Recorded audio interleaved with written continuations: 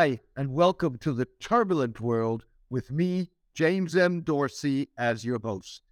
Syrian President Bashar al-Assad has put restoration of control of all of Syria at the core of efforts to manage multiple Middle Eastern rivalries that often play out in his war-ravaged country. Mr. al-Assad's demand means different things to different parties. For a group of Arab countries led by Saudi Arabia and the United Arab Emirates, it means returning Syria to the Arab fold as part of a bid to dial back Iranian influence, reduce drug smuggling, and return Syrian refugees and internally displaced persons to their homes. At least 7 million people have fled Syria or been internally displaced since Mr. al-Assad sparked a civil war with his brutal crackdown in 2011 on anti-government protesters. In response, the 22-member Arab League suspended Syrian membership.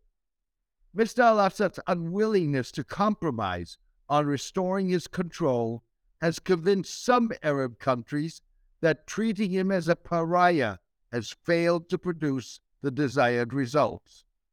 As a result, countries like Jordan, Egypt, and Iraq joined the UAE and Saudi Arabia in engaging with Mr. al-Assad without holding him accountable for his conduct in the civil war.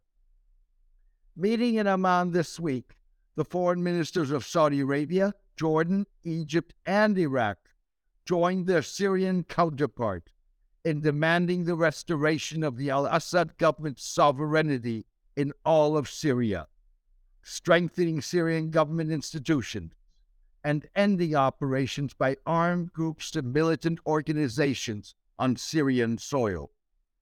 The ministers also called for an end to foreign interference in Syria. For Mr. al-Assad, that means U.S.-backed armed Kurdish groups, jihadists, Turkish-backed militants in northern Syria, and Turkish and U.S. forces.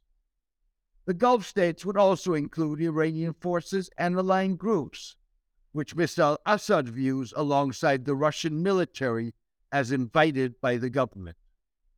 Russian-mediated talks between senior Turkish and Syrian officials that also involve Iranian representatives have so far failed to lead to a meeting between Mr. al-Assad and Turkish President Recep Tayyip Erdogan. The deputy foreign ministers of the four countries met in Moscow last week to draft a roadmap for a meeting between the Syrian and Turkish leaders.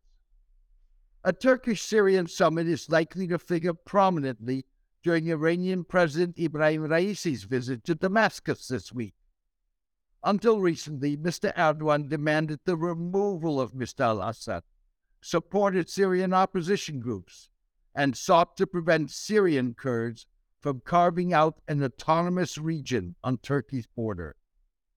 Mr. al-Assad has made a meeting with the Turkish leader conditional on Turkey's willingness to withdraw its military from northern Syria and restore the situation that prevailed before the Syrian war. Turkey has deployed thousands of troops in northern Syria, preventing the Russian-backed Syrian army from retaking the region. Progress in Turkish-Syrian talks could depend on the outcome of hard-fought presidential and parliamentary elections in Turkey on May 14, that, according to opinion polls, promise to be a close race. Also complicating Syria's stabilization is Israel, the joker in the pack. Israel is unlikely to hold its attacks on Iranian positions and operations of Hezbollah, the Iranian-backed Lebanese Shia militia in Syria. As a result, the Arab states caving into Mr. al-Assad's demand is likely to produce, at the most, a limited quid pro quo. Expressing opposition to Mr. al-Assad's return to the Arab fold, Qatari Prime Minister Mohammed bin Abdulrahman Al Thani noted that there were reasons for the suspension of Syria from the Arab League and the boycott of the Syrian regime in that time, and these reasons still exist.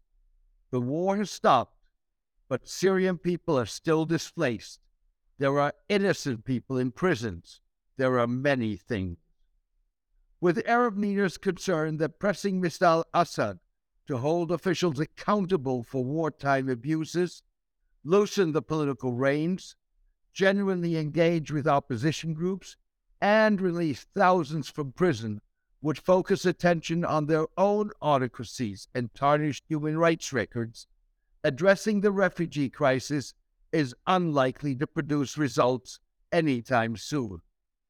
Moreover, encouraging refugees to return and persuading Mr. al-Assad to distance himself from Iran would entail significant investment in Syria's reconstruction. That is likely to be hampered by U.S. sanctions that will remain in place even if the Syrian leader returns to the Arab fold.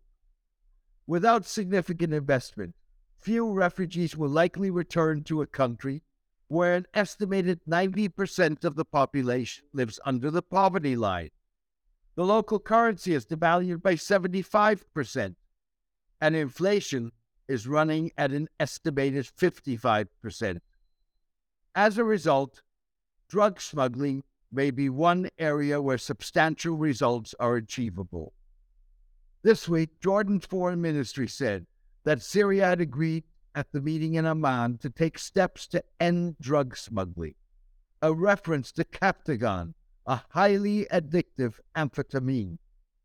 Saudi Arabia, the UAE, Jordan, Iraq, Lebanon, and Greece have intercepted large amounts of Captagon manufactured in Syria.